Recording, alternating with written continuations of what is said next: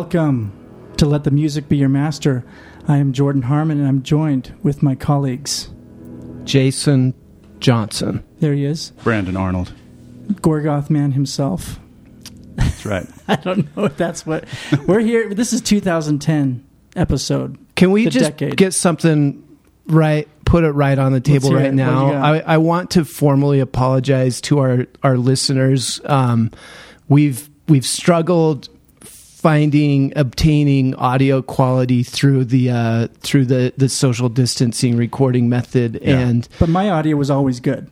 No, that is the exact opposite. I've got the best mics. I've got the best setup. It's just you guys, and so we appreciate that that people have patiently listened through. We found a setup that works. We've been able to respect social distancing, but actually be in the same space. Expose ourselves to coronavirus. And I've never been happier to be with you two than I have right now. I've missed you guys. I love you guys. And it's been a long time. The audio was borderline unlistenable, but the content hopefully was enjoyable enough that it made up for it. And so thank you everybody for patiently putting up with the Zoom algorithm. I think we kept 5 of our subscribers. We lost others. But yeah, if you dropped out during the dark days of Zoom audio, we're back. We're recording in my garage. We've all got decent microphones this time. Yeah. We won't have to deal with Jason's video pausing and then playing in slow motion. Oh yeah, that was fun. I don't think any of that ever made it to the recording, but your reaction to it made it to the recording. Anyway, here we are. Jordan, kick us off. 2010s. What do you have to say, man? I'm excited about this decade. So one of the things, I don't know if you guys, as you've been reflecting on these decades, especially the ones we've been alive for, right? The other ones were like, oh, I've seen movies about that decade, or I know some facts from history. But these decades are like big chunks of our lives.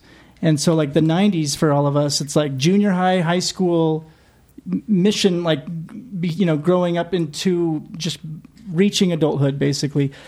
2000s was like getting married, having kids, going to grad school, starting to work full time. 2010s for me is really like the decade I just like gave up on my dreams and just it's the decade of like, it is like for me post grad school, becoming a therapist, like career, just a more kind of settling into adulthood in a way, but a lot of, I don't know, it's just there's a lot of good music from this decade, and I don't have much. There's a lot less radio stuff for me, and it was true in the 2000s as well. And similar to the 2000s, the internet is still just the king in terms of how it gives us music. I think this decade represents the most dramatic change in how we listened to music.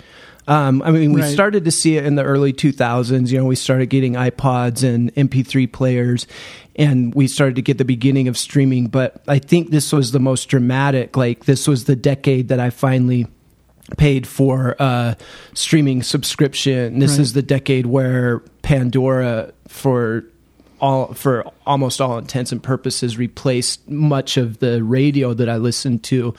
As far as like terrestrial radio, this was also the decade for me where I started sharing music with my kids, which also I think puts a different kind of lens or perspective on how I'm looking at it and how I'm talking about it with people that I want to share something that really matters to me. And so it's an interesting decade for all the reasons you said. And then I think just in general, kind of what happened to music, there's some cool stuff. I wrote down some interesting themes. I won't get into it yet. I think some of it will naturally come up, but some interesting stuff I think even just happened with music in general, and the people making music, kind of their relationship to music. I mean, music labels started to change, music distribution started to change, people's relationship to albums in general started to change, and it really I think it did some cool things, some problematic things as well.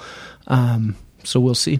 Yeah. I can't wait to hear your lists. Yeah. Yes. Yeah, this was a fun decade for me, and the one that I was probably most intimidated by making a list for. because as I started putting a list together, I was realizing that everything that I listened to, well, if I go through, so I'm a Google Music subscriber. That's where I get all my music. And like Jason said, this is the decade where you can listen to anything now. It's all available. You don't have to buy it if you've got a subscription, or even not. You can go to Spotify and listen to ads, but you can listen to anything you want. If I go to my Google Play list and just go to all the songs and rank them by order of how many times I've listened to them, there's almost nothing from this decade in like the top 100 songs. Really? Yeah. And the ones that do make it, the things that I've listened to the most from this decade, are artists that I was already familiar with from the past that have kept putting things out, like Sufjan Stevens, Radiohead. So for you, the new platform hasn't necessarily coincided with new music discovery. Right. Well, it's coincided with old music discovery. Right. Like, this is where I've gotten in. Like, I never listened to Earth, Wind and Fire or Stevie Wonder or that stuff when I was growing up. But now that... So you kind of used it to go in reverse from that point and really start to dig deep into like roots and influential music of the stuff that you probably like. Yeah. So in researching this, like, went to Pitchfork, went to Rolling Stone, some other online lists of best songs and best albums from the decade. A ton of the stuff I had never heard of the artist before. And a lot of it I was familiar with the name, but hadn't ever tried to listen to him. Right. So like whatever was popular is like totally off my radar. So a lot of this stuff was new to me, which is fun to discover that, but also challenging because I don't have the same confidence as with the other decades where I don't know like the whole body of work of the artist. Right. So with my list, I mean, you'll probably be able to tell as I'm going through it, but some of the songs, it's more like, I really like this song and I want to get to know this artist more. It sounds like they have potential based on what I've heard, but I don't necessarily know their whole history or everything that they've done. Yeah. Well, we've got a lot to talk about, a lot to listen to, so let's get started with it. Do you want to mention any general themes or impressions before we start, or just jump right into it and see what comes up? We've talked about the kind of technology differences and how... I think that's an interesting thing on like what people are listening to. Brandon mentioned like Google Play, like 2000s people were starting to use Pandora, and these kind of sort of algorithms were starting to be more prevalent, but still people were listening. I think I know I was like getting discs from the library in the 2000s and like burning them onto my computer and then transferring to but that's a big difference this decade. Like, there's really no need to go anywhere other than to, like, I want to support this artist or I want to listen to this on an album. Which you can still do by subscribing to a streaming service. It's not great to support them, but it supports them. Better than Napster, like you can, if you can spring for an iTunes or an Apple Music Now subscription, you have access to every money off of that. Yeah. So for listeners, it's great in that way, and I think it's affected the musicians in the same way, where you can make a whole album by yourself if you're multi-talented like that. Or like I think of Iron and Wine's first album. What was that, 2001 or something? Early 2000s. Right. Where you could do that back then. Like, he just recorded it all himself in his bedroom or whatever. But it's on like a 4-track tape recorder, and so it sounds like it. Yeah. But now you can have someone like Tame Impala that puts out all these albums, and people just assume it's a whole band, and it sounds great. And it's one guy, right? And it's one guy with a computer and a audio interface. Yeah. Yeah, that's a good point. There's a whole genre of rap called SoundCloud rap, right? Or SoundCloud hip hop. I don't know what they call it exactly, but it's basically SoundCloud rappers. People who are just releasing everything there. And you can collaborate remotely with people. Send your stuff, they can load it on their computer. Yeah. So in that way, I think it's opened up a ton of potential collaborate for... and distribute. That's the crazy part, is you can distribute your stuff now. Like Chance the Rapper's first 3 albums, I still don't think he's signed with a label. Free, right? His last one, one he just released. They're independent though. Yeah. They're not. They're not with a label. He makes them and then he distributes them. Yeah. So I'm guessing in our list we'll talk about some artists that got famous through SoundCloud or something like that. Yeah. YouTube. Probably, yeah. Well, who's got a 2010? in a very last minute change, effective like 20 minutes ago. I have a 2010. 2010. Well, you're kicking us off then. I have one too. I'll go after. You want to go first, Brandon? No. Oh, you guys are so polite. This is what's happening here. All right, I'll start. Okay, 2010. I wanted to include this artist in my early 2000s, and it didn't fit, but she has some great stuff in the 2010s, so it worked out. I think she has, for my money, one of the best voices of like the last 20 years. I think it's an all-time great voice. Everything I love, everything she's done, I love. It's an artist named Sharon Jones of Sharon Jones and the Dap Kings. Nice, yeah. One of the themes that I wrote down that was kind of representative of this decade was this soul revival, where you had bands that were making music that truly sounded like it could have been made like in the 60s, out of like Stax Records or Motown, and they did it really good, really effectively. And I think this group's one of the best ones. I think Sharon Jones has one of the best voices in the business. She unfortunately passed away, I think, in 2018 or 19 from cancer. She found fame a little bit later in life. She signed with a label called Daptones Records, and they were really a key piece in kind of pushing that soul revival. And their house band was a group called the Daptones, or the Dap Kings. And I think they're currently one of the best backing bands in the business. So she put out an album in 2010 called I Learned the Hard Way. The song I picked from it is Better Things. It's like a classic soul song, nothing too fancy, but it highlights her voice really well. It highlights what the Dap Kings did really well, and it's just a really fun song. I think it's like just a perfect capture of what's great about soul music, and she did it in 2010. So fire up Nice. Better Things by Sharon Jones and the Dap Kings.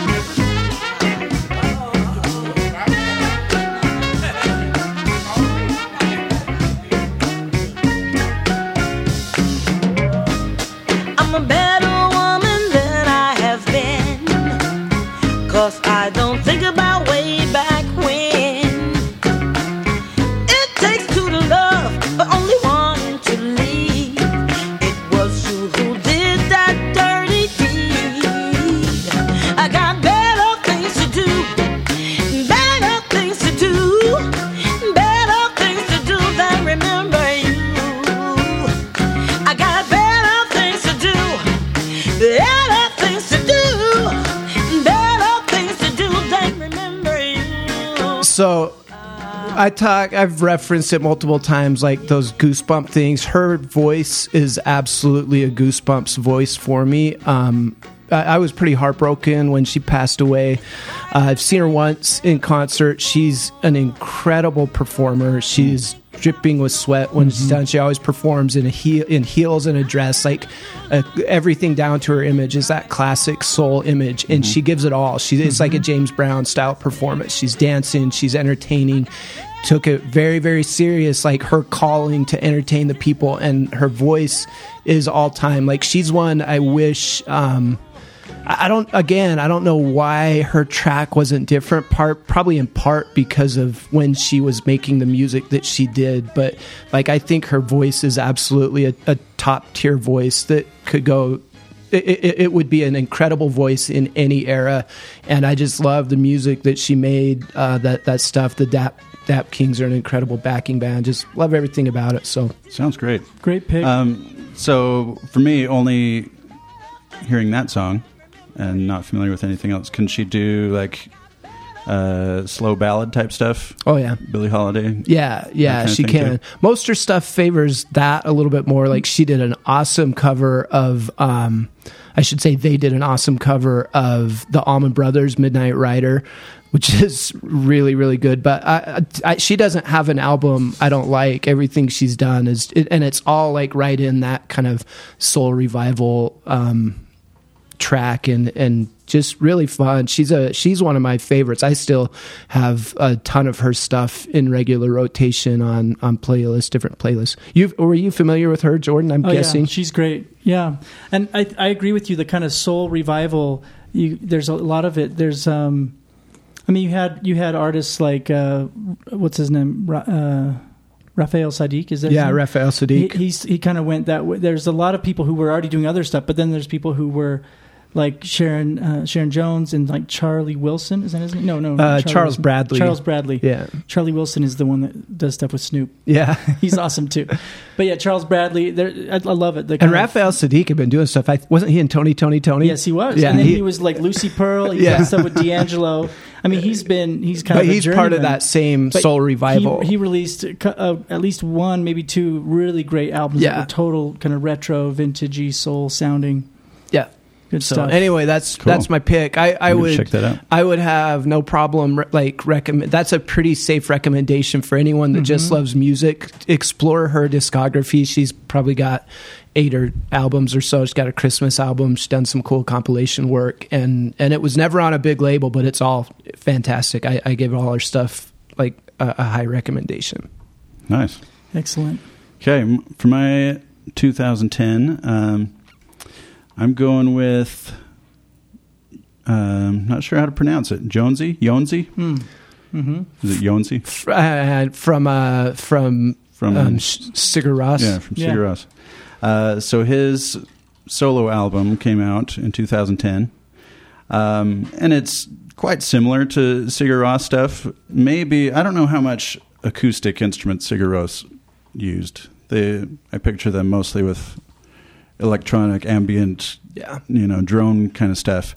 Whereas Jónsi's album has a lot of acoustic stuff going on, but still similar vibe to Sigur Rós. And I hadn't heard Sigur Rós songs with this much kind of upbeat energy. Not that Jónsi's whole album is like that, but the song my favorite song from his album is the opening track called Go Do. And this song gives me goosebumps every time. Just so much going on in this song. So here we go. Go Do by Jónsi.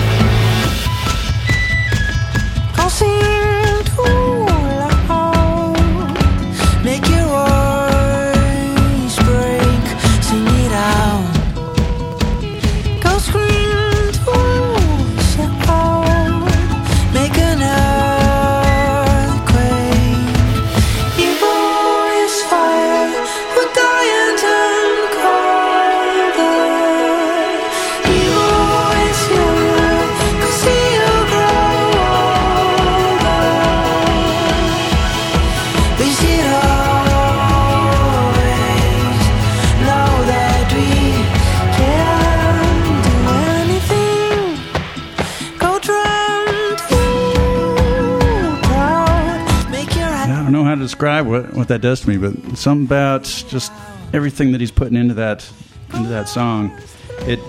Listen to that song, it kind of has the same feeling to me as being in Disneyland. I love it. It's this, and I actually used that song as the soundtrack to a little compilation I made of when our family went to Disneyland. But that's probably why I chose it. It seemed to match because it's got that kind of utopia, like magical feeling. It's fantastical. You can fit it in on the small world, right?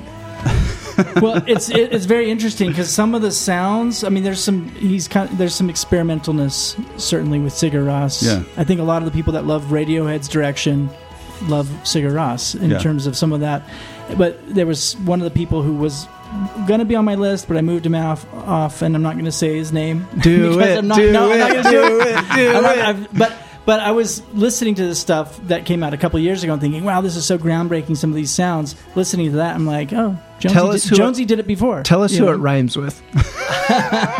I will not. But I'm just saying it's really cool stuff. I don't remember that song specifically, but I've never dove into Sigur Rós, but I've always felt that I should, almost like I'm supposed to, which maybe, some you kind of let stuff come to you. I think it doesn't work for me sometimes when it's like I have to get into this. But I've liked the stuff I've heard. They've done some really cool kind of visual for me with stuff. With Sigur Rós, like I have to be in that specific mood. Yeah, because they're kind of similar to the Cocteau Twins. Like they have kind of this uniform. That's sound. exactly like, what I was going to say. Any album you put on, you with can't them, just sit down and casually listen to them. You absolutely have to be in the right mood. But Jónsi's album, the album's called Go, and it just has more variety to it. And so I never have listened to his album. Is it a good? Is the whole album solid? Yeah, it's really good, and a fair amount of slow stuff in there too. But it was fun to hear this kind of upbeat energy coming from it, and it does it so well. Combination, like George said, with the technology, taking samples of his voice, that kind of stuff, and mixed with all these flutes. And do you know with the band, is Joe? I know he's the singer, but is it, because with Radiohead, it's not like it's just Tom York and a bunch of yokels. With Sigur Rós, is it Tom York and the Yokels? Tom York and was the original name. That's what they were going to call it. Is it Jonesy and the Yokels, or is it like Sigur Rós? Sigur Rós is like. Is he the mastermind and everything? Or I guess I don't know. I've read a little bit about him. I know they have like distinct roles and instrumentalists in it, and I think they've had like at least one or two changes in personnel. I think he's the one that kind of gets credit for the artistic direction, but. Yeah, people will, and I think he's released some solo stuff, right? Isn't there like albums that are just called Jonesy? Like, that's what this is. That's what that is. Okay, yeah. Point taken. So yeah. Check, please. I don't know who else is playing on it. If it is just, I would be surprised if it's just him playing everything, because there's so many different instruments. Like it's not computer keyboards kind of stuff. Yeah. Cool. Okay. All right. 2011. I'll use my 2011 choice. Do it. So this is a band. This one it's like a band name, but it's really a guy's project, and he brings in other people to play with him, to record with him. And he's from another band that's kind of its own super group. So the performer's name is Dan Behar. He's from Vancouver, Canada. The band name is Destroyer, which is basically a name for his project. He's also from the band The New Pornographers, which I don't know their work very much, but I know that's another kind of Canadian indie rock band with Nico Case, and I can't remember who else is in that band. Yeah, but they barely didn't make my top 10 for last decade. Yeah. So they've got a ton of great songs. Yeah, Dan Behar put out this album through Destroyer called Kaput in 2011. I came across it, I think it was that year. I think it was probably like a pitchfork, like, here's the new releases, and started listening to it and automatically loved it. It's dripping with kind of, for me, the best kind of irony in terms of it's well crafted, like pop music. It's got some almost like some soft rock type stuff, like some trumpets and saxophones that you hear a lot of people using that kind of stuff in the last 5 years, but this was pretty early in terms of using some of these sounds that were pretty overtly cheesy, but using them in a way that was really pleasing, but also you kind of there's like this is serving some greater irony or something. But his album in a lot of ways is about addiction on very micro levels, but on very macro levels, like addiction to greed or to oil from certain countries, and it's a beautiful song, beautiful album throughout. This one song called Kaput is the one I chose. It's got a really clever music video with anyway, you'll have to check that out on your own. It's a trippy, interesting music video. But Kaput by Destroyer is my 2011 pick.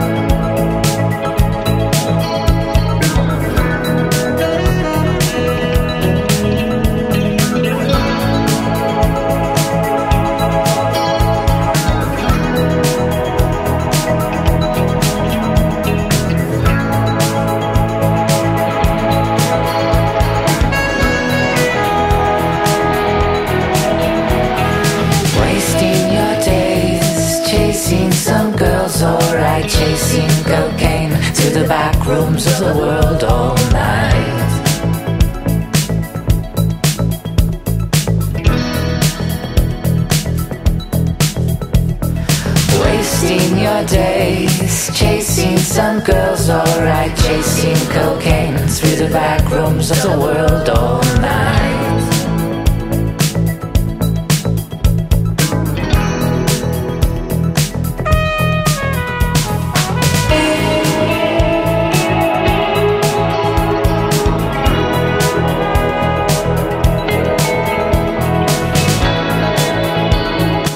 So when I first heard this album, I was so ready to hear that the flugelhorn or trumpet, I don't know if it's a flugelhorn or a trumpet, and that saxophone in just an unabashedly beautiful, kind of cheesy way, but in a new context, in a new setting. And this pumps me up. I can already tell that this is going to be my favorite one to record so far. Yeah, because I think it's probably a reflection on the decade. There's so much music out there. There was so many ways to get it. Like that, you have certain things that became mainstream, but there's so much like mainstream. I don't even know really what that is now. Like you've got your top 40 stuff, but I don't know that. It's almost more rare to find someone that likes that stuff. And like so far out of the gates, like I think all of us have had stuff that at least one of us sitting here has been like, well, that's nice. I haven't heard that before. Right. And I assume that'll probably continue to a certain extent. And I think that's one of the really fun things. Like I love putting this decade list together because it's really diverse, and there's just so much good stuff that like I forget about and go, oh, that's right. And it makes me wonder, like, what will this decade's music, how will it be remembered? How will it be archived 30 years from now? Right. Because it will exist somewhere, like in the ether of the internet, but like without stuff like this, I guess trying to catalog it, like what's going to preserve that and make sure that somebody 20 years from now is listening to it. Because there's so much, like I'm pumped so already. Much kind of idiosyncratic stuff that's good, that's diverse, and you might just never. And there's a ton of it, and I know our lists are going to be full of it. Yeah. My bad. You just tilted. Going to be sitting there. Okay, do you guys have a 2011, or do you have anything to say about Destroyer? What are you hearing, Brandon? I know nothing about Destroyer. I've never listened to it. I know a lot of New Pornographers stuff, and I like them. So I'll definitely have to check this out. Well, his voice, he must be doing stuff, processing on his voice because it sounds different. There is he's not the lead singer on New Pornographers. Oh, he isn't? So he is not. He's I don't think so. Maybe he is, but I don't think so. I think he's like one of. I don't even know. I don't know their stuff well enough, but I think he's like one of many, and he sings sometimes. Oh, okay. But this is his kind of side I know they've got a girl project that sings. Yeah, I think that's Nico Case, and I think there's a different singer who's the lead. But if you heard the lyrics at the very beginning, wasting your days chasing some girls. All right, chasing cocaine through the back rooms of the world all night. The video is this kind of geeky kid sitting at his computer, and like with these like the sweatsuit, and he's kind of wiping his nose like a cold or maybe cocaine, whatever. But there's all these women, all these girls that he's kind of like wandering through these rooms, and there's all these women that are, attractive women in swimming suits and stuff that he's kind of brushing through. So it's a very not so subtle reference to kind of pornography, right? And addictions, cocaine, and other things. And so 2000. I mean, that's obviously been a huge change. Besides music, is people accessing pornography, accessing all sorts of stuff. And so 2011. And was right at the beginning of the opioid epidemic. It was after, of course, not after the war in Iraq was still raging, but it was 8 years in. So throughout the album, there's different references to kind of like to America, to oil, to kind of personal addictions and heroin, to all sorts of things, and kind of hedonism and this kind of bittersweet but like beautiful kind of music that's ironic but beautiful. Anyway, it's a great album. Check it out. There's probably 4 songs on there, or 5 that I would have put on this list, and I just chose the title track because that was the one that I'm most familiar with. Mm-hmm. But, that's another interesting theme. I've got at least 4 songs that are from albums that are a direct response to like America or an event in America at the time. It felt like this decade really produced some really great musical responses to events and to conditions where people were really putting their feeling into their art. I know that happens all the time, but this one seemed like it was much more overt and apparent than perhaps like some of the stuff that came through in the 80s or 90s or early 2000s. I think we saw it quite a bit like in the 60s, maybe a little bit in the 70s, but it felt, at least in my list, it felt really, really pronounced in many cases. Yeah, absolutely. So that's my 2011. Okay. Do you guys have a 2011? I do. All right, 2011. I would say that this decade, like Jason mentioned, a R&B revival. I would say that this decade also, I think, witnessed a folk revival, and probably started in the decade before with the Bon Iver, Iron and Wine. Those kinds of, soft acoustic groups, but I don't know if they were ever super well known. But it seems like in this decade that genre took off more popularly with Mumford & Sons and some of those other type, acoustic 2 or 3 part harmonies, right, all that kind of stuff. And my favorite of that kind of music in this decade is the Fleet Foxes. Which also they made their big splash in the 2000s with their debut album. Their second album, Helplessness Blues, came out in 2011, and this whole album is dynamite. I think their debut one is great. I listened to that a lot, but I think they took it to the next level on this album. So I'm going to play the title track, Helplessness Blues by the Fleet Foxes. And just pay attention to if you haven't heard this, I'm guessing you guys have heard it, but I love the intricacy of all the acoustic instruments that's going together and all the harmonies. It felt like all the best stuff of Crosby, Stills, Nash and Young and that kind of thing. So Helplessness Blues by the Fleet Foxes.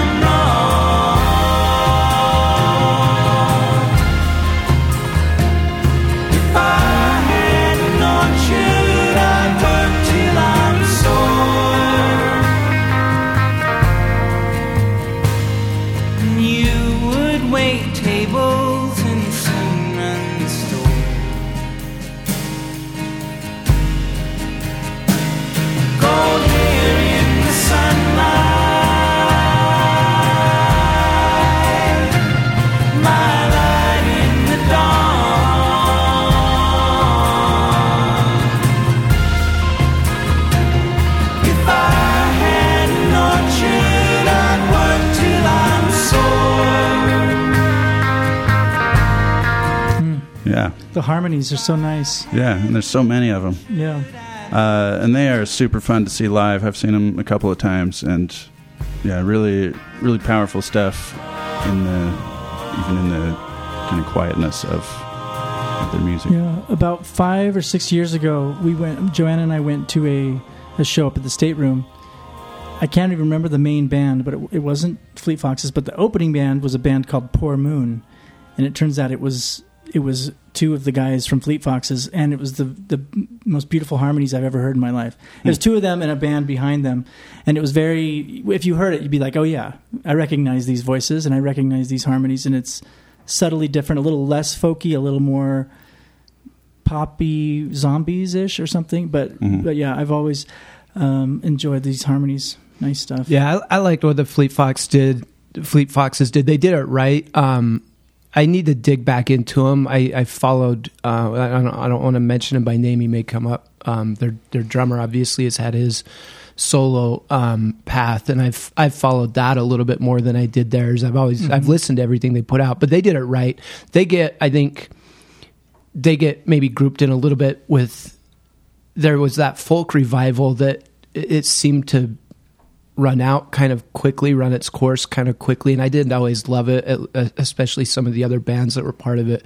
But they, I think, were definitely the best of what that was and what that represented. I love the Crosby, Stills, Nash comparison. I think that's a great comparison for what they did really good. Mm-hmm. And I hear a lot of Simon and Garfunkel in there too. Though I think those bands made more straightforward kind of pop folk, whereas Fleet Foxes maybe aren't as accessible. Like the songs tend to be more complicated and use stranger chord structures, but they've like this one I think is a easily accessible straight up hit. Yeah. So I will let you know I was deciding between a couple of things, and I decided to take away one and add another 2011. I don't know, Jason, do you have a 2011? Nope. Okay. So I made that executive decision. Here we go. The clock's on. I had to do it. Partially for our friend Dr. Stephen Leon Ricks, but partially just because I'm letting the music be my master here, and I'm just, So we're going to go with an album from 2011 and a song on the album from a woman. Her name is Meryl Garbus, but her band name or her performing name is Tune Yards. Oakland, California based. I'm just reading Wikipedia right now. Great band, but great act. Very unique, very interesting music, great voice, powerful voice, interesting kind of songs and sounds and song structure. I haven't seen her live. My wife went to see her live and said it was just an amazing show, but we've listened to her, at least a couple of her albums, quite a bit. And she's released quite a few. I haven't even listened to her 2019 release. But it says here on Wikipedia that she's released 5 albums now, 4 of them in the 2010 the last decade, 2011, 2014, 2018, and 19.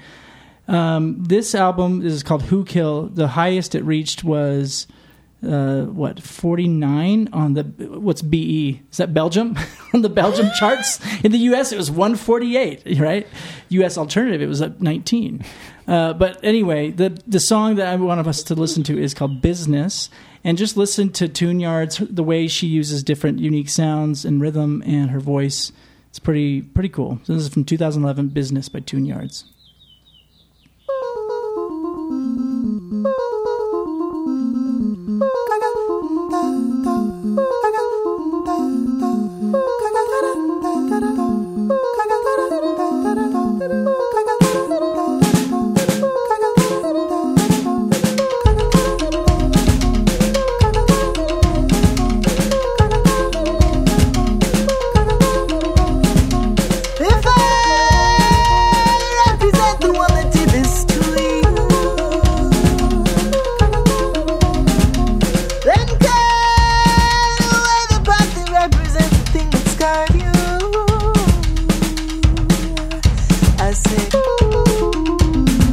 Get up, stand up, get on it. Yes, I'm no longer who you thought this one would be.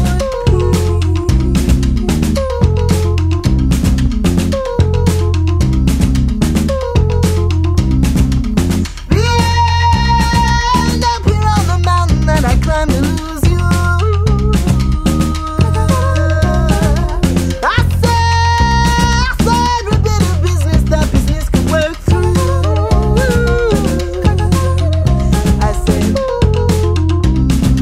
Ask me, but all my wisdom departed.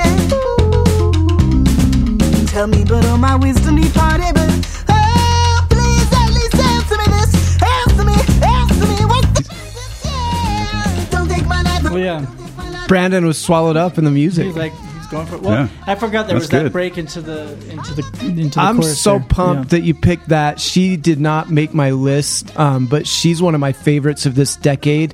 She has almost like a superpower in her ability to play with and manipulate rhythm. And I think sometimes it can almost be passed off as like quirkiness, Right, but I right. think it's like genuine genius. Yeah. And her stuff is really, really good. It's good, yeah, and I needed to dive in more to her recent albums. This is the album from 2011 that I listened to the most and know best. But Tune Yards, great stuff. I know Steve. I think it was in a text maybe to us. Like he was like, "Hey, Tune Yard's gonna make it. It better make it." Passion Pit. He's been trying to manipulate these lists, and frankly, I think it needs to be addressed in a more official capacity. But next time he texts, you're gonna like shut it down. He's like, really Steve, he's really don't- jockeying to manipulate these lists.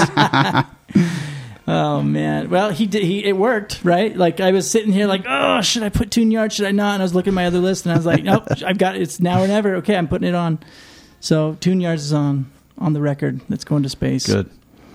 And that's one that I've never heard of before. So What was the name of their album? Was it Nicky Knack? That's Nicky Knack. one of the That songs was- on that made it to a Apple Music commercial. I Yeah, think. I believe that. Yeah, I remember.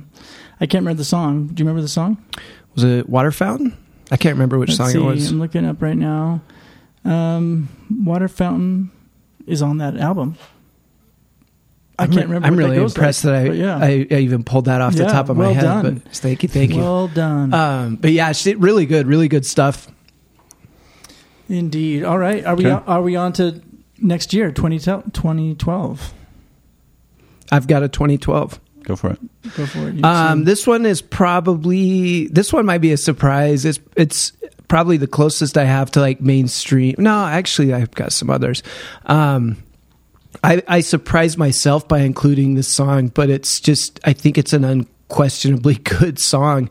Kind of an interesting character. Jump right into it. I freaking picked a Grimes song of all the things. Yeah. Kind of electronic pop musician out of Canada. If you don't know, she's married to Elon Tesla Musk. They just had a Elon baby Tesla that they gave a Musk. super weird name to that consists of right. letters and numbers. And kind of an interesting, unique character. But I think this was either her first or second album, and really, I picked Oblivion from the album Visions, and I think to me, it very much represents like kind of the direction that youth culture was going with music in this decade. And I think it really represents the best of what a person could make when they sat down with a computer and just started layering together interesting sounds. And her voice is legitimately good. I think it's a cool song. I think it belongs on a list to be shot into space. So Excellent. go ahead and play Oblivion pick. by Grimes.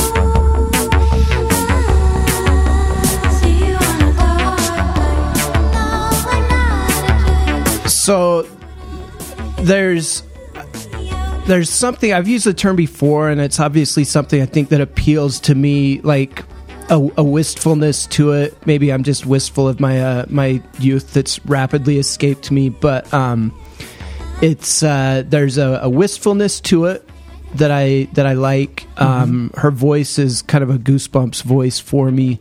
And then, like I said, like that would be like if a kid was trying to figure out how could I make music on my computer, I would definitely hand that track and say, listen to this, and like let your mind kind of open up to what you can do with a microphone and a DAW machine and some software.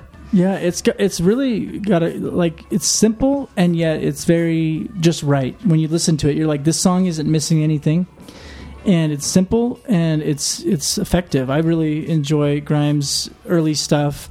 I kind of haven't followed it. It's been more, following the kind of the social news in terms of her, just being aware that she's married to, what's his name? Montgomery Burns. She is married to Montgomery Burns. Not quite. I don't know if that's quite. It's more like I don't know. Who's the fictional equivalent to Elon Musk? Because he is like a fictional character, right? He's like, I don't know. Any of the bad guys in the Mission Impossible movies? Yeah.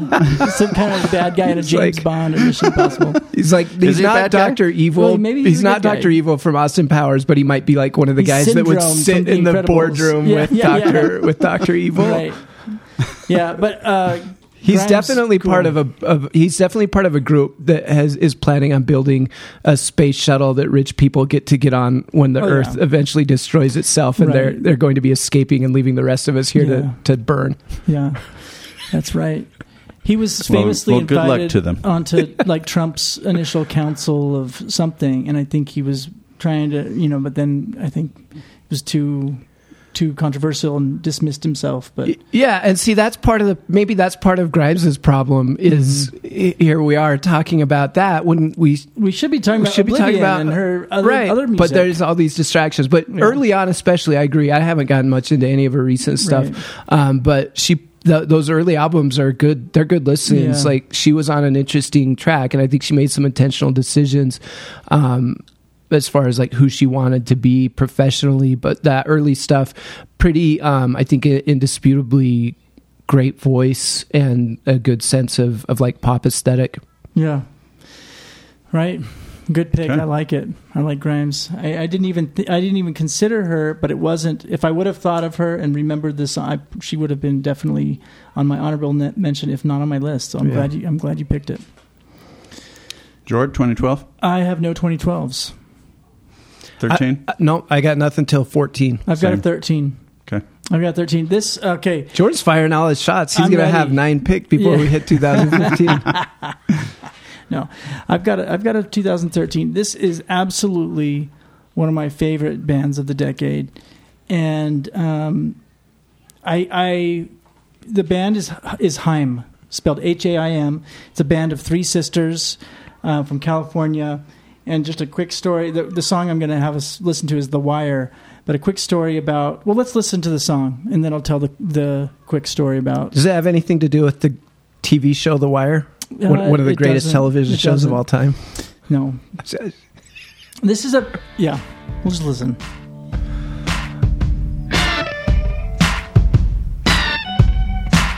You know I'm bad at communication. It's the hardest thing for me to do, and it's said it's the most important part that relationships will go through. And I give it all away just so I could say that. But I know that you're gonna be okay anyway. You know there's no rhyme or reason for the way it turned out to be. I didn't go and try to change my mind, not intentionally. I know it's hard to hear me say it, but I can't bear to stay. And I just know that you're gonna be okay anyway. Always keep your heart locked tight. Don't let your mind retire. Oh, but I just couldn't take it. I tried out not to beg you, but I fumbled, and when it came down to the wire, it felt right. It felt right. But I fumbled, and when it came down to the wire, it felt right. It felt right. But I fumbled, and when it came So I want to make fun just a little bit, but Go I for feel it. like you're going to tell a heartfelt, sensitive story that's going to make me feel I should have guilty. told the story first, 'cause And then so you guys now I'm would have not. listened I'm going to differently. refrain. I'm going to refrain, No. and you need to tell They the just- story. So they're very poppy. Like they've made it in terms of they've been on Jimmy Kimmel or all that kind of stuff. They're going for. They have a love of pop music. You can tell in their songwriting. They're trying to make great pop music. This isn't a sensitive story, so you can say whatever you want to say. But I want to just tell you I still would anyway. how I came. Yeah, you'll say it. How I came to find them and really enjoy their stuff. I was at those concerts up at the Twilight concerts up in Salt Lake City, right? So they would go back and forth between the Gallivan Center and like the Pioneer Park or whatever park it is called. I don't know. Jason's over there hacking up on it. I was just thinking about how much I like Haim. How much he likes Haim. So I was at a concert of, it was, what's her name? Juliet, no. What's her name? Jenny Lewis. Jenny Lewis. Jenny Lewis and the Watson twins, or maybe it was just Jenny Lewis. And it was at the Gallivan Center. It was one of those free concerts back when it was still free. Tons of people there. So I'm watching Jenny Lewis with some family friends. We're watching this great concert, and there's this girl who's going from bass to guitar to then on some songs playing extra percussion, like some stand-up drums. And she had really long hair and it was flying all over the place. And she was totally stealing the show and was amazing. And they highlighted her a few times with some solos and stuff. And I was She was an opening act, or she's playing she with was part Jenny of Lewis? Jenny Lewis's Okay. band. And I was like, who is that? Like, who's on stage? There's like the female version of the Animal Muppet on stage who's just rocking every instrument and is amazing. She's coming and doing like harmonies on stuff that sounds great, and then she's rocking out and these stuff, So then a few years later, I see Haim. Maybe it was this song, maybe it was another one, and I'm like, that girl. I feel like I've seen her before. Like when I watch her playing guitar or something. And so I look it up, and sure enough, it was, because I remember I looked it up, it was Danielle Haim on the video. And then I looked to see, did she ever tour with Jenny Lewis? And sure enough, she was part of Jenny Lewis's band during that summer. So here's what I like about them. I like the music, because I like good pop music. I don't want to, I know, Jason, you have a thing against music that like sounds good. That's produced well. That's like trying to be popular. Like I think their music is trying to be popular. Isn't trying to be like inaccessible. But I also appreciate if you're trying to be popular, but you're also playing your own music, writing your own stuff, and crafting like the choruses that fit with the verses that And so they've released, I think, 3 or 4 albums this last decade, and so many good songs on each one. And so this one I picked because this was kind of their first. I don't even know if it was a hit, because I don't know if you hear it on the radio, but they're on Jimmy Fallon and Jimmy Kimmel and all the Jimmys, right? They're on all the Jimmy shows. So they've got some level of. Paul Thomas Anderson has directed some of their videos, right? They've got some stuff going on for them there, but that's my Haim story. Daniel Haim rocking out at the Jenny Lewis concert. So let's hear your. I was just going to say it's good. It seems like it would be a good like companion piece to a Shania Twain song or something. Well, so that, but Okay. Interesting question for you, based on something you said, and I think this is one of the strange things about this decade. Yeah, I'm on the record. You already know how I feel about saccharine pop. What constitutes a hit in the 2010s? Because you said, I don't know if they had a hit, and I was just sitting there thinking about that statement. Like, I know exactly what made a hit in the 60s, 70s, 80s, 90s, and even 2000s. What constitutes a hit in the 2010s? That's a good question. YouTube clicks. It kind of is, isn't it? Yeah, probably. It's like it's YouTube clicks, really. Yeah. There's many different avenues, right? You could say being on Jimmy Fallon means you have a hit, but maybe it just means you've made a certain level of fame, or you're with a label that's big enough that can get you on that show. It just means that you're by that tame enough for Jimmy Fallon to bring you into his tepid mix of mediocre humor. No, YouTube clicks is a good one. Sometimes though, there's stuff I've seen on YouTube that has so many clicks. I'm like, I've never ever heard of this at all. I've never heard anyone that's heard of this, and it's so weird. What were you going to say, Brandon? I was going to say, by that metric, "Take on Me" by a-ha would be the biggest hit of the decade. That has the most hits on YouTube. Yeah, you like crossed some billion. I don't know if it really does, but it's got like, a lot. Yeah, it crossed some Well, that's billion good, threshold or something.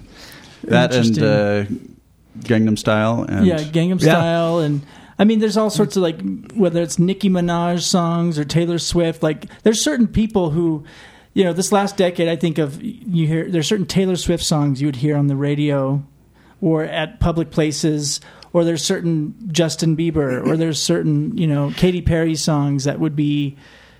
But there's even been some artists, one of them is on my list, so I'm not going to name it by name, but there's even been some artists that have just released songs on YouTube. Like their release was a YouTube video release. It wasn't part of an album. It wasn't part of a compilation. Right. It seems like that was the more reliable metric, though, than Billboard Top 100 or whatever. Because how is that even decided?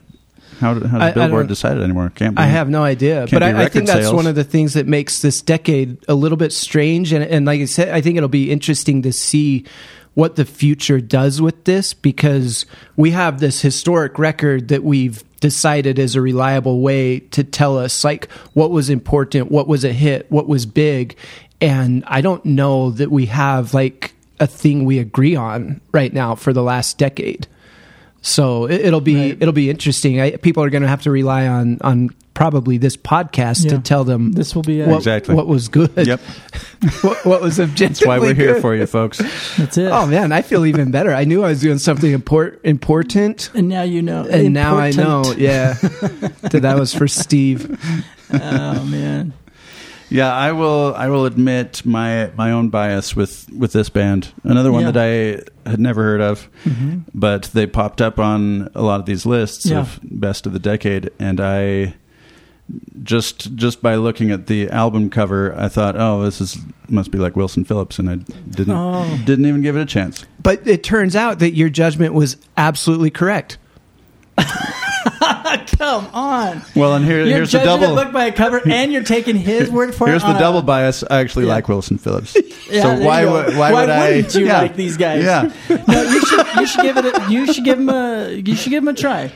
That's true. Hold on for one more day and then listen to him. There you go. So one of, I don't know if multiple or at least one of them has their graduate degree in ethnomusicology from UCLA. I mean, these are smart musicians that are like, let's do really good crafted pop music. And I think they knock it out of the park. Okay.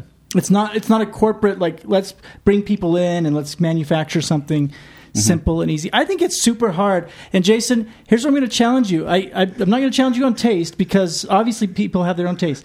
But let me ask you this. Do you think it's hard to write a really good pop song?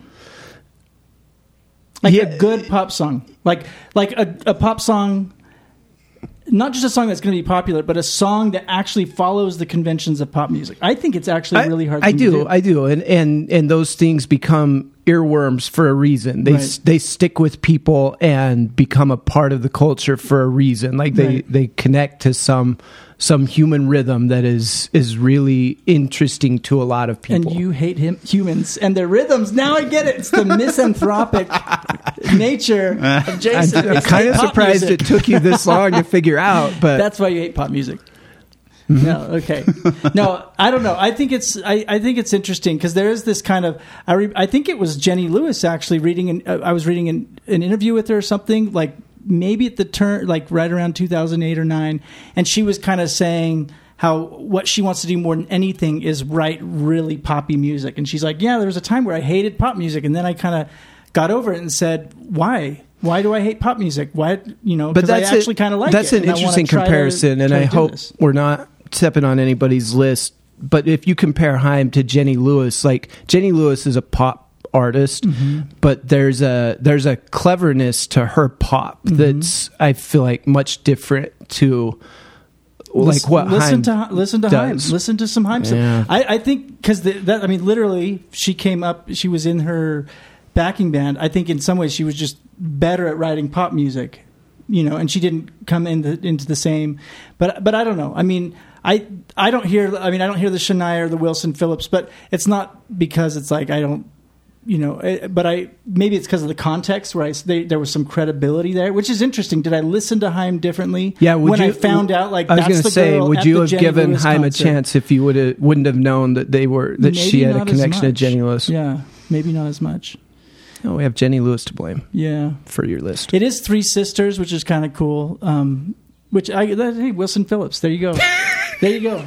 Okay, let's move on from Haim. We can move on. I'll let you guys explore and become educated and enlightened on your own. Thanks for bringing it to our attention. Yes, Stuart. indeed. So, 2014? I've got 2 2014s. And I've got 1. I have 3. So maybe I'll go first. Yep. Okay. Well, similar story here. This is another artist that I became aware of because they started out in a backup band. This is My Brightest Diamond, and I don't know if she started out in Sufjan's backup band, but I know she went on tour with him for the Illinois album. She was part of the Illinois Makers, sorry. And then her debut album as My Brightest Diamond came out a couple years after that. So her name is Shara Warden, well, now Shara Nova. But goes by the band name My Brightest Diamond, and she had a lot of great songs in the previous decade. But I really like this album. Let's see, what's the album called? This Is My Hand. The album came out in 2014, and she is an incredible musician and great voice, kind of an operatic, like that kind of trained voice, where she can reach the craziest high notes and super low notes. She can do all kinds of stuff, and writes songs. Can do really complicated things. Can do pop stuff. So check out this song is Before the Words by My Brightest Diamond.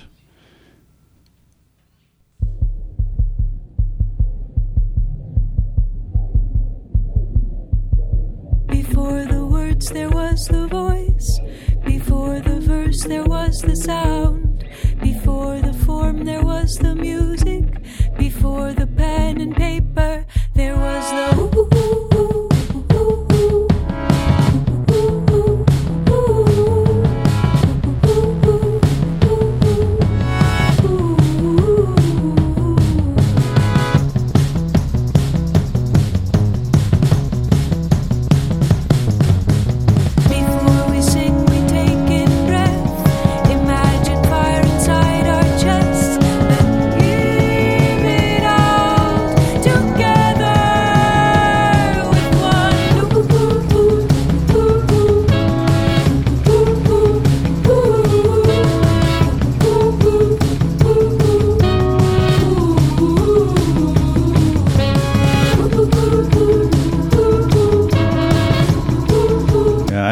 Dig her a lot. I would say she's kind of like a mix between someone like Joni Mitchell and Jeff Buckley.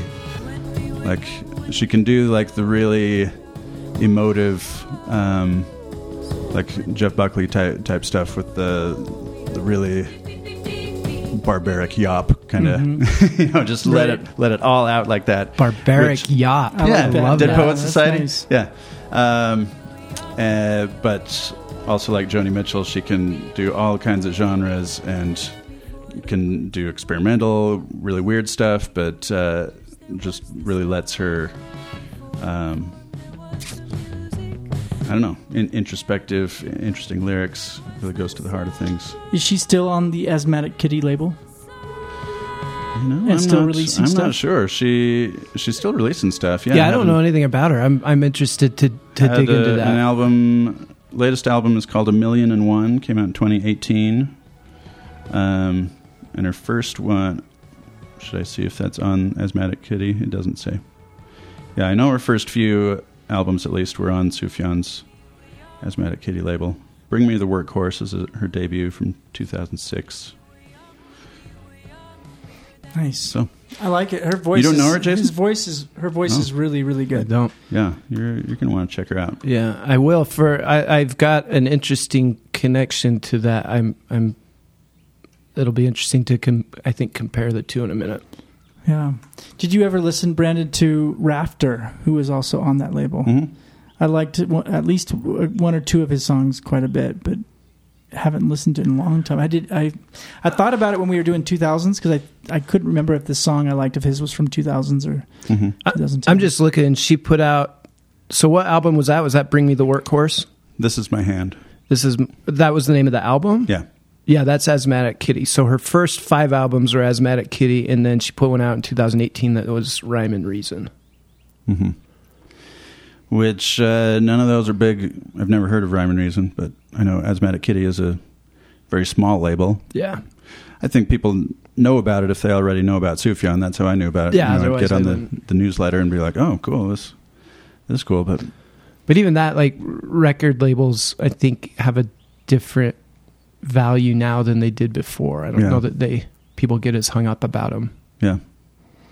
Right. I mean, it might just be the name of a guy's house. She's got a cool cover of this song called Feeling Good, which I wasn't super familiar with the song before, but like when I heard her do it, I'm like, oh, I've heard this song before. Who's it originally by? Not sure, but it's, let me look it up. I think it was Tom York and the Yokels.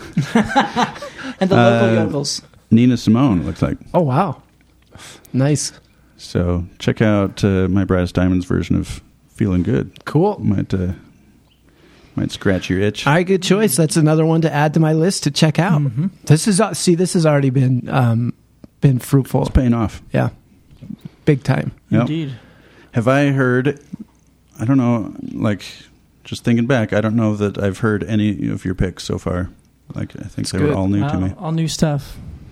Wow. Very cool. So you got a 2014. I only have one. You've got I've two. got two. You go ahead.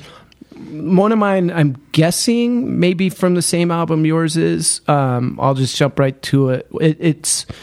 I was going to ask you guys, can you name your favorite albums? I could name my 3 favorite albums from this decade. This is from one of my 3 favorite albums from the decade. It's D'Angelo from Black Messiah. I'm so glad you have it. Yeah, I didn't. Oh, you don't have it? I All didn't right. have him just because because I had him last decade. Yeah. And I was like, I wanted to, but no. So this was a tricky one for me. It's a great album. So we talked, I think, at length about D'Angelo in the last one. Mm-hmm. I think he's almost on par with Prince as far as his ability to really just bounce between styles and do it very effectively. I mean, he makes gospel, funk, soul, R&B, hip hop.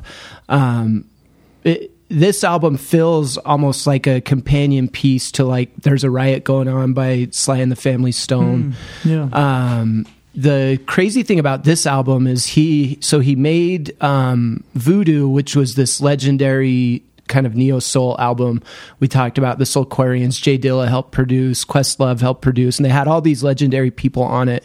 And then he took a break. He didn't make an album for, like, what was it, 15 years, 17 years?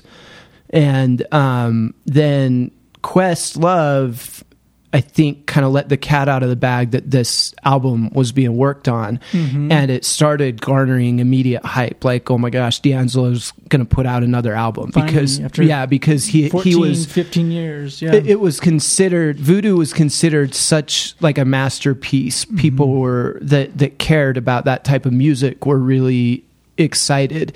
And so it had a ton of hype around it, which is always makes me nervous when an album is getting hyped up so big before it comes out, especially if it's an artist I like. Like, that's always a formula for me to be disappointed.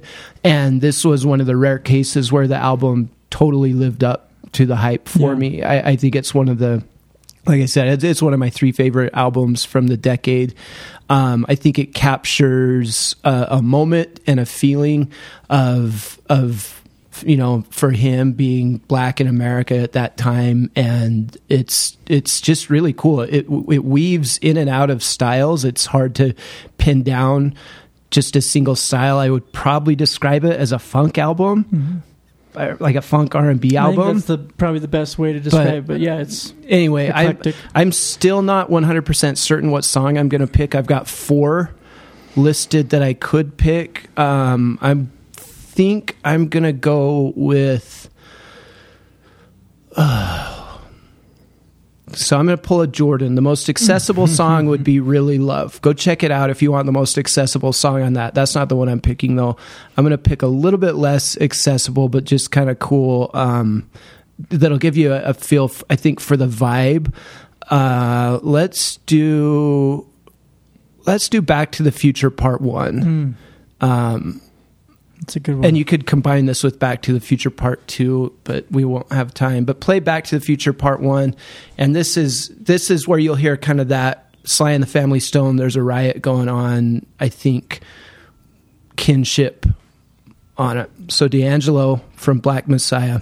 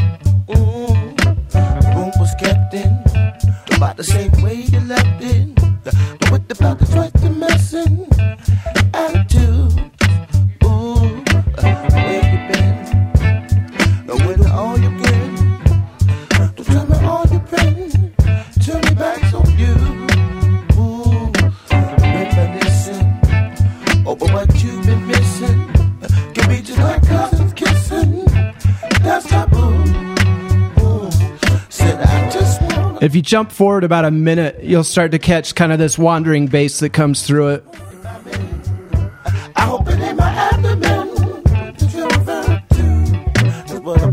There we go.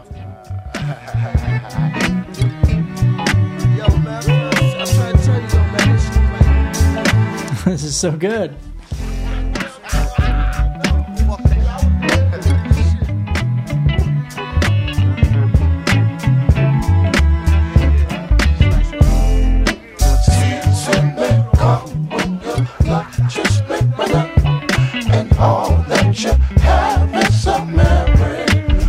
I'm glad I picked that one. It's so good. Yeah. There's a lot of subtlety to what he does throughout this album, but it's so like masterfully put together. He's a really good guitarist. He pulls things together. His voice is really good. He's got that falsetto. He's so pretty. D'Angelo's singing and playing guitar. Yeah, and he's pretty funny, pretty clever. Like he's got a verse. So he famously appeared like in his biggest music video, shirtless, and it appears maybe pantsless. It shows like all the way down to the pelvic bone, and that was a big thing. Like his abdomen was discussed quite a bit, yeah. And so he has this verse in that song because he's been gone out of the. Were they lobbying to have him star in 50 Shades of Grey? I think so. So there's see that six pack. There's this verse in the song where he acknowledges that he's been out of the game. He's been gone. And he goes, if you're wondering where I've been, I hope it's not my abdomen that you've been wondering about. Like he makes a joke. He's funny. He's clever. It seems pretty self-aware. And I wish he was more prolific. I wish he made more stuff because he really is a legitimate genius. But I'm glad we have that album. The whole thing start to finish is, I think, a masterpiece. It's really great. I'm glad you chose something. It's definitely one of my favorite albums of the decade. And one of the things you mentioned, kind of his, like you said something about him. What was it? The kind of the time that he released it. It was actually very much right around the kind of Ferguson. It was near Ferguson riots that were happening, and he actually said something like he's notorious for in his, like, I guess only 3 albums now that he's put out, kind of delaying, kind of perfectionist, and people around him, Questlove, others that are working on it, come on, release it. And those riots kind of actually tipped it for him, because he was going to hold on to it and tinker with stuff more. And he said, okay, I got to put this out, kind of, as part of this movement of Black Lives Matter and all the stuff that was going on at the time. But yeah, if you want to hear a great interview, sometimes interviews with musicians and artists are kind of silly, it's superficial, but he does I think there's a 3 or 4 part interview with Tavis Smiley that you can find on YouTube. It's about 20-30 minutes long. I just watched it a couple weeks ago. Really good. They talk about their kind of both of their different upbringing in, like, the church, the black church, and gospel music, and D'Angelo's kind of being influenced by his grandmother and by gospel music and by spirituality. And he, they talk about the whole thing, him being kind of labeled into a kind of a sex icon, and like he wasn't mad about it, but at the same time, that's never kind of what he was. But he was kind of like, it was a distraction from the music. He's a legitimate musical genius, and people wanted to talk about a 6-pack. Right. And they talk about all sorts which was of stuff. Incredible, by the way. It was. Yeah. So it's a great interview. It's gives a good. Finally, men are being treated that way. Thank you. Right? I'm glad you mentioned that, because this was directly prompted because of what was happening in Ferguson, and he wanted his voice. So this is one of the albums I was referencing that was a direct response, a pretty overt response to an event in American history and American culture, where an artist put out, I think, a really thoughtful voice on the topic and the event. And it wasn't that he wrote these songs after that. He had been working on this album literally since Voodoo. I mean, they had been working on this stuff for years, with some hiccups in the way, but it was the event that prompted him to say, okay, I need to put this out. It's time. It's also interesting. The past couple weeks have been a really kind of staggering moment in American history, and it's been interesting going back through some of these albums and seeing what artists were saying in 2016 and 2014 and 2010 in very specifically asking to be listened to, like it's not a new phenomenon, and they weren't subtle. This wasn't a subtle request, and the recent events have caused some people to take notice that I think haven't been paying attention. But there's been some, like I said, some really, I think, beautiful art in the last decade that has really been begging for this in a really heartfelt way. Well, on the topic of the current social climate, which is, in case you're listening in the year 2077, it's 2020 right now, and we've got the killings of George Floyd, of Breonna Taylor, of Ahmaud Arbery, of others, and it's in the wake of COVID-19, and there's just been an eruption of protests, and it feels like a difference to me in terms of white people being more engaged with something that black people have been protesting and talking about for a long time. And, I think there's fear for a lot of, I was at the Provo March today, and one of the women who was speaking was saying, please don't let this be a trend.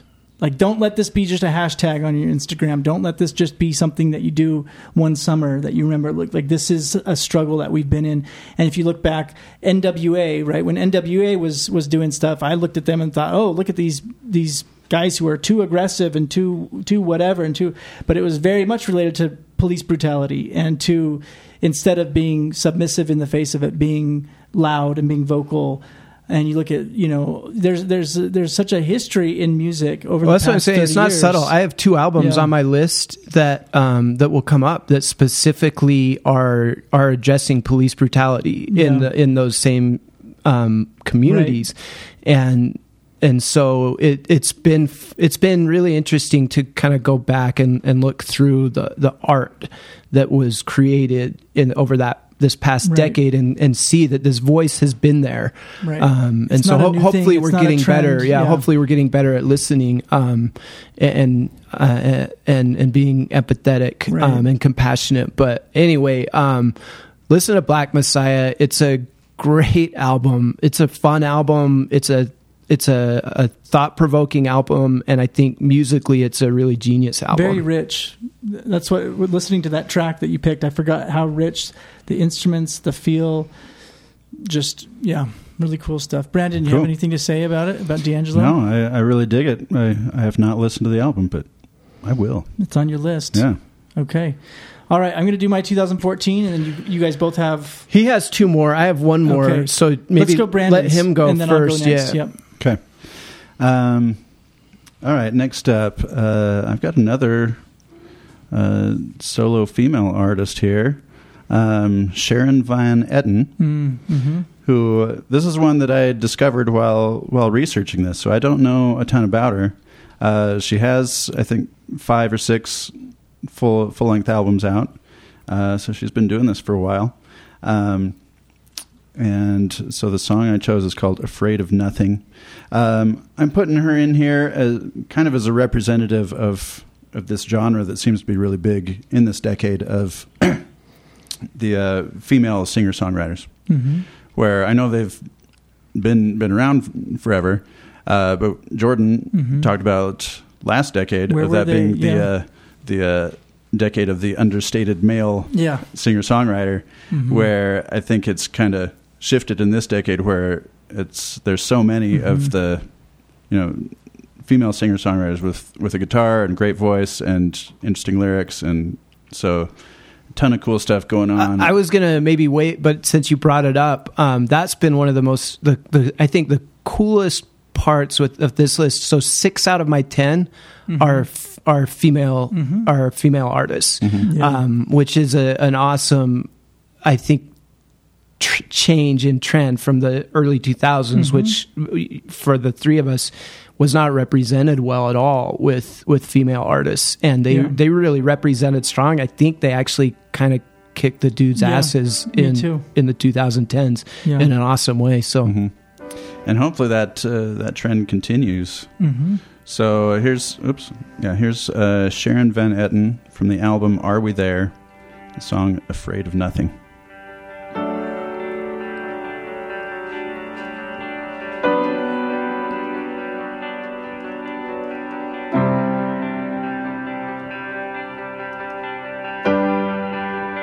You told me the day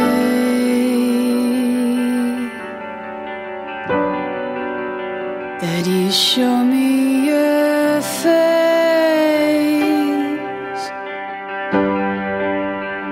we'd be in trouble for a long time.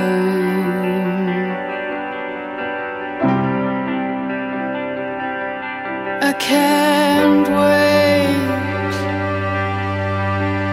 to afraid of nothing.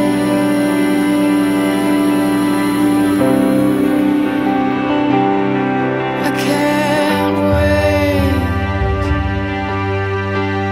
till we hide from nothing.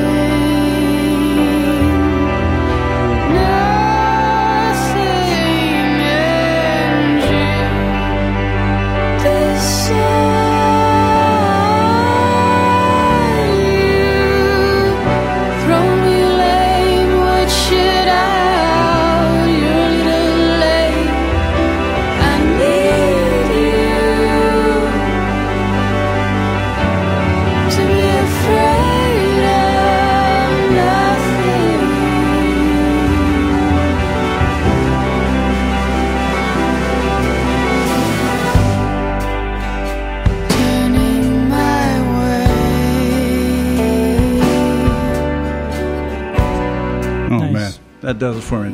The way that song builds, starts out with just the piano and then her voice coming in, and then those other sounds coming in, and then with that second verse when the drums come in. Wow.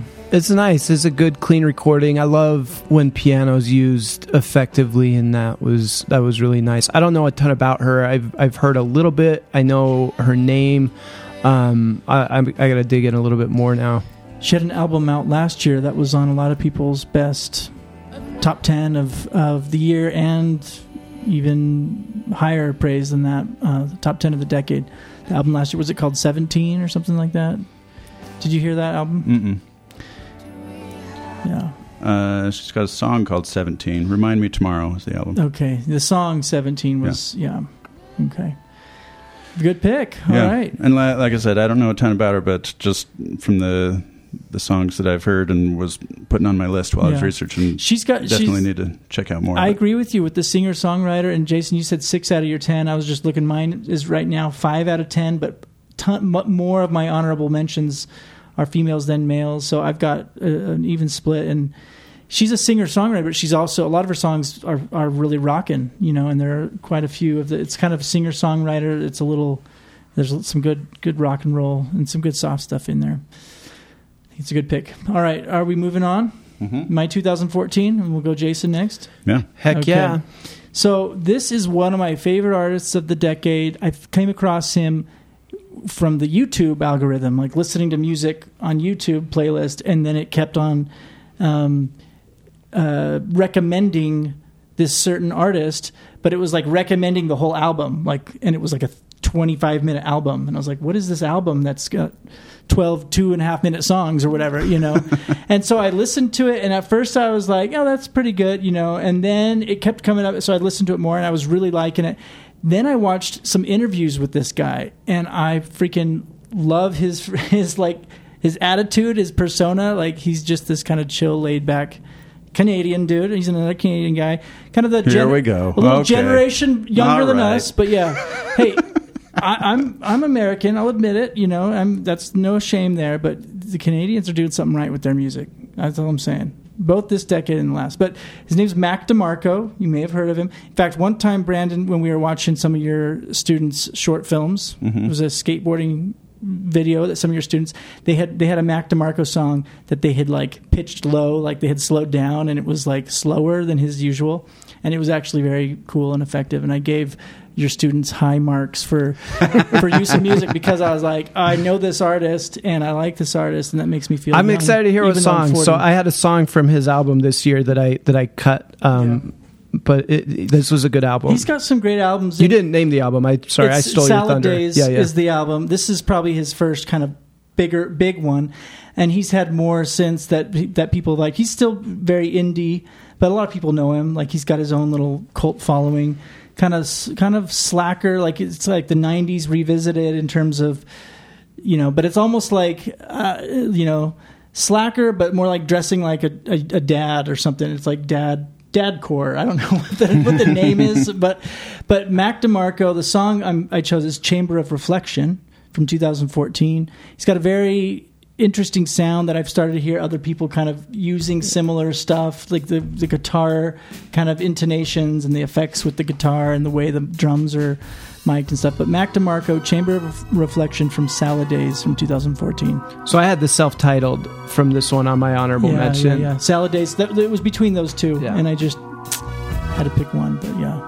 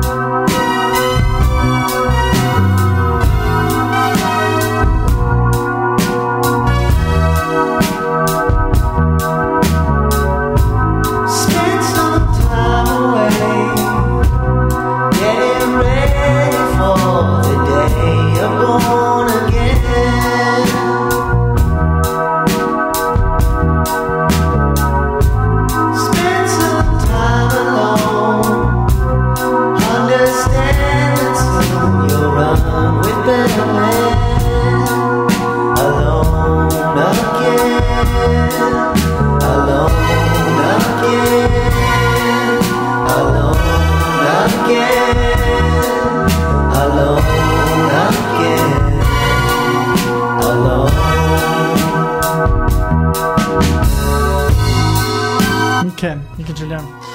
So he's someone who I think just one song, it's hard to kind of tell if you're going to like him or not. But I'd say check it out. Salad Days is another great song, but the albums kind of flow into each other, the songs. And there's been he's using the falsetto there. In his last couple albums, I think there's even more of that and more almost soul and R&B influence. Yeah, I found him through not through the YouTube algorithm, but through the KRCL algorithm of just playing generally good music that I tend to like. KRCL is our local independent station that's been around for several decades that I think probably all three of us have probably listened to for a long time.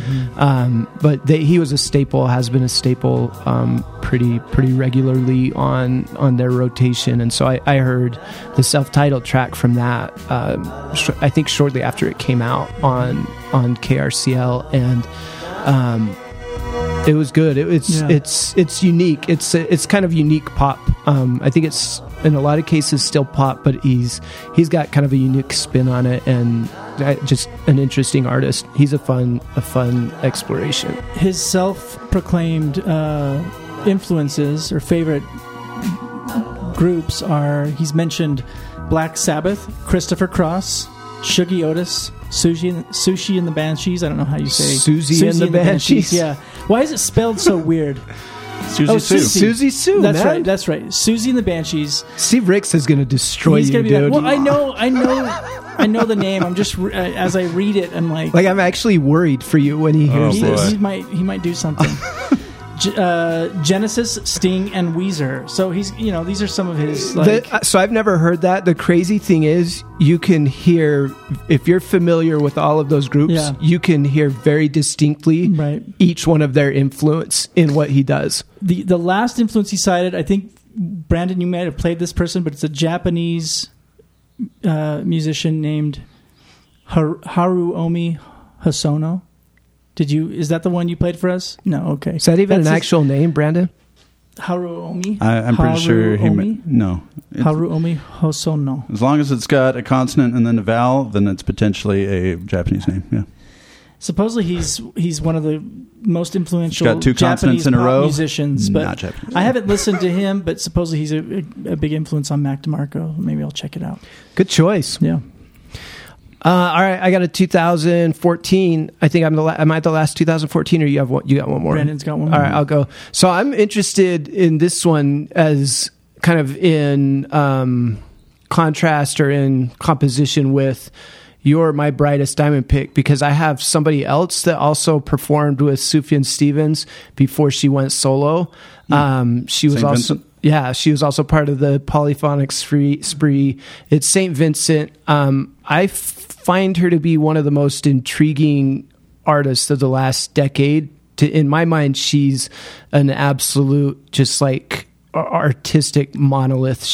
I think she's really legitimately brilliant. So St. Vincent released her self-titled album. She'd done quite a bit before. She'd done work with David Byrne of the Talking Heads. When I hear her, she feels very influenced by like David Byrne, by David Bowie. She kind of integrates art throughout, like her presentation of herself, her performance presentation. It's all very art based. The thing that I think is awesome about her is her voice is incredible, like absolutely incredible. But she is a top tier guitarist. She's like, she could melt your face off with a guitar solo. She can shred. She's got a guitar that's designed for her. Yeah, she can legitimately shred on the guitar, and I think that's super cool. Especially in this age, we talked about singer songwriters. Where are they? Is there going to be guitar rock 10 years from now, or is everybody just going to be playing on their computer? And she can do everything. And so this album, her self-titled St. Vincent, it's one of my favorite albums of the last decade as well.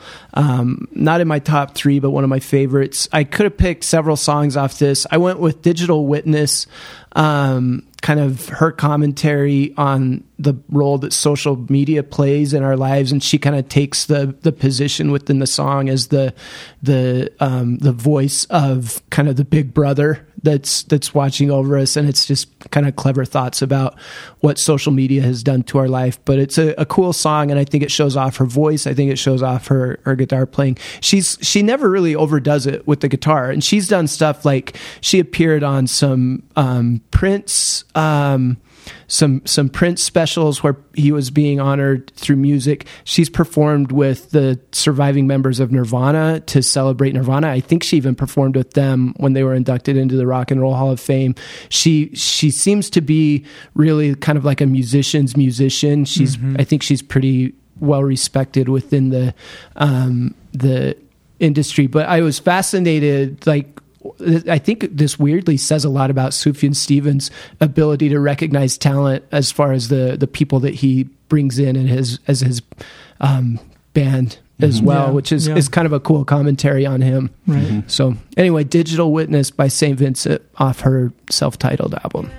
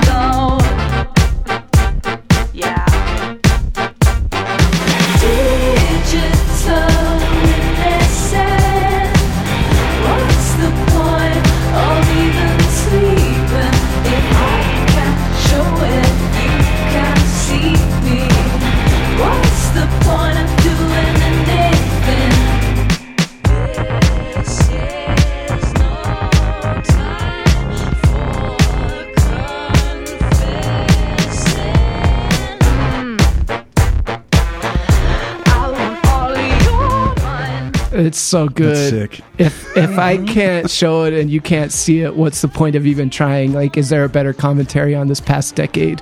But musically, she's good, and she can, like I said, she can shred. She has elements of like almost being hard on like rock, and then she brings in kind of computer and dance. She makes dance music. She's very Bowie-esque in her ability to blend styles. She's really like a performance artist in a lot of ways. And coming up with like a different look for each album. Yep. Seems like. Yeah. And I would, from the pictures, it seems like she keeps that image like for the tour. Yeah. So she'll pick so during this era, she performed on Saturday Night Live, and they did. I don't know if you can still find them. They were taken down from the internet for a while, but that, like, if you can find those represent kind of the aesthetic of that album, and then the tour that accompanied it. I think she's on the record of being pretty unapologetic in her desire to kind of follow the Bowie pattern of art and music, and really innovative. If you're not familiar with her, and you like kind of the artistic style of art rock in general, dig into her stuff. It's well worth it. Yeah. Was that like a trio of Barry saxes in there, Jordan? It was some like really cool ways of mixing horns, and I don't know exactly what it was, but it sounded like at least a Barry sax, maybe tracked a couple times. I don't know. But it was kind of a... Boy, you want to sell me on a song. You put a Barry sax in Yeah, no kidding. Are you a Jerry Mulligan fan?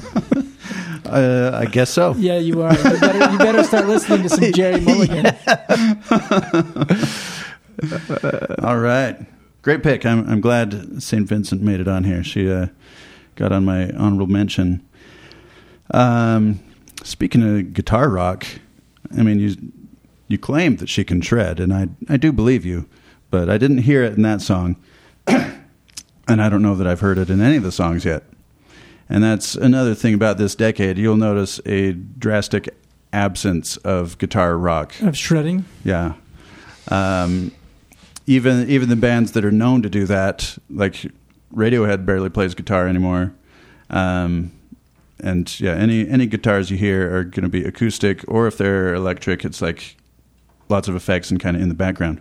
I know that like black metal and doom metal and those things have their fan bases, but you'd be hard pressed to find like a really popular song out there in the decade that's guitar rock. So here's my representation of my favorite band that still uses guitars, distorted guitars. This is Royal Blood from their self-titled debut album from 2014. And the song is Out of the Black.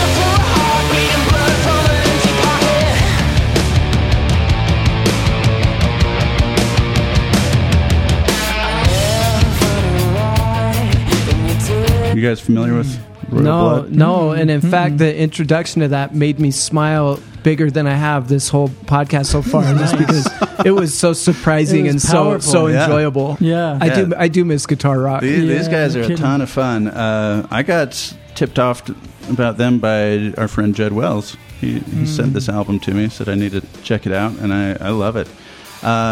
Believe it or not, this was a surprise to me, but this is just two guys, a drummer and a bass player. Oh wow, a little Black Keys action. Yeah, but reverse. Right. So yeah, he's just playing a bass guitar, but getting all those sounds, and he can do it live. Like you watch their live concerts, he's doing all that. So he's got this huge pedal board that he can click on different pedals, and it'll either only play the actual bass, or it'll send it through like an octave thing to like bouncing up an octave. It'll pitch it up. So I'm gonna have to go back and listen. I don't want to make you do it here. Is for their recordings, do they multi-layer stuff, or is the recording comparable to what they could do live? Oh, I'm sure it's multi-layered in the recording, but he can do it live. Interesting. The live performances don't sound all that different from the album. So, yeah, because they've got pedals that'll split the signal, send it to two different amps, have octaves. But yeah, that's like Les Claypool level of, like, you listen to Primus' stuff and you're like, how can he sing and play that intricate kind of stuff? And same with this, he's playing really complicated riffs and having to push the pedals at different times, because sometimes you're only hearing what would be a guitar. Yeah. So he's like alternating all this stuff. Even the guitar solos, like they sound like a guitar, but he's basically switching instruments mid-song. Yeah. That's crazy. That's cool. I'm going to have to check it out. Very cool. And they've got some cool like time signature stuff. The drummer's really, really good. A lot of these duos, like Black Keys, White Stripes, like hats off to Meg White, but you know she not a great drummer. She does what needs to be done. Yeah, but like listen to this stuff, you're like, wow, that's some cool drum work. So check them out, Royal Blood. Pick. Yeah, Excellent. So does this wrap up the first half of the decade? It does. 2015 technically. Well, you're not. Never mind. I don't know that's how to 5 count. years. I don't That's know how to 5 years count. worth of a decade. That's it. So let's wrap up. Parting thoughts for the first half of the decade.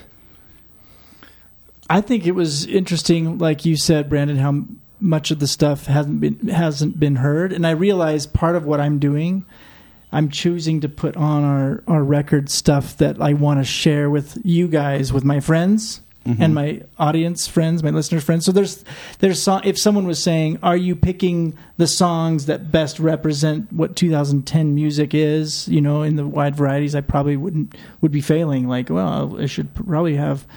One of Taylor Swift's songs on there. But I'm picking the songs that I want to share with people. So that was one thought I had, for better or worse. But it's fun to do that. So I'm gonna stick with it. This is a tricky decade. we'll get into it in the other half.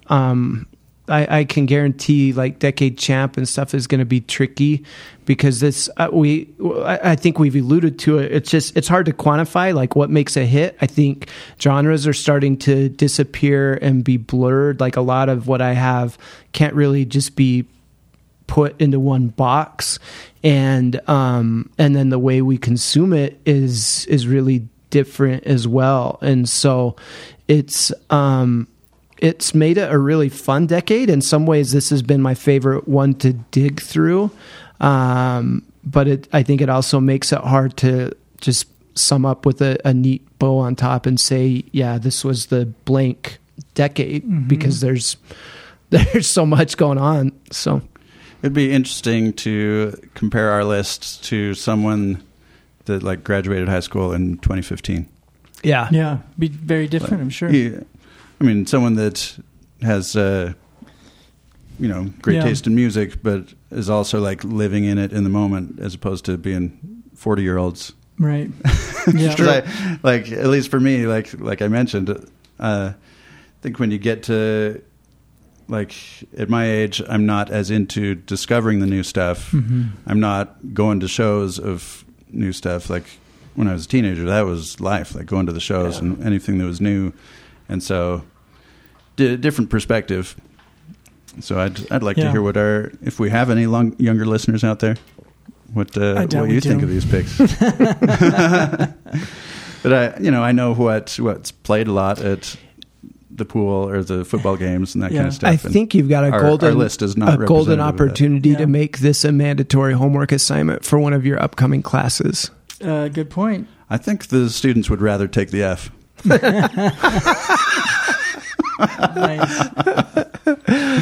Tell them they can listen to it on 2 times speed. Right. Just burn through it.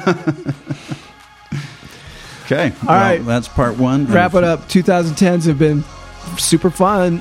Looking forward. So I got 6 left for the second half. I got 6 left too. I only did 4. Jordan, I swear you did 7 already. You say, never curse your name. I keep my lips shut tight until you go.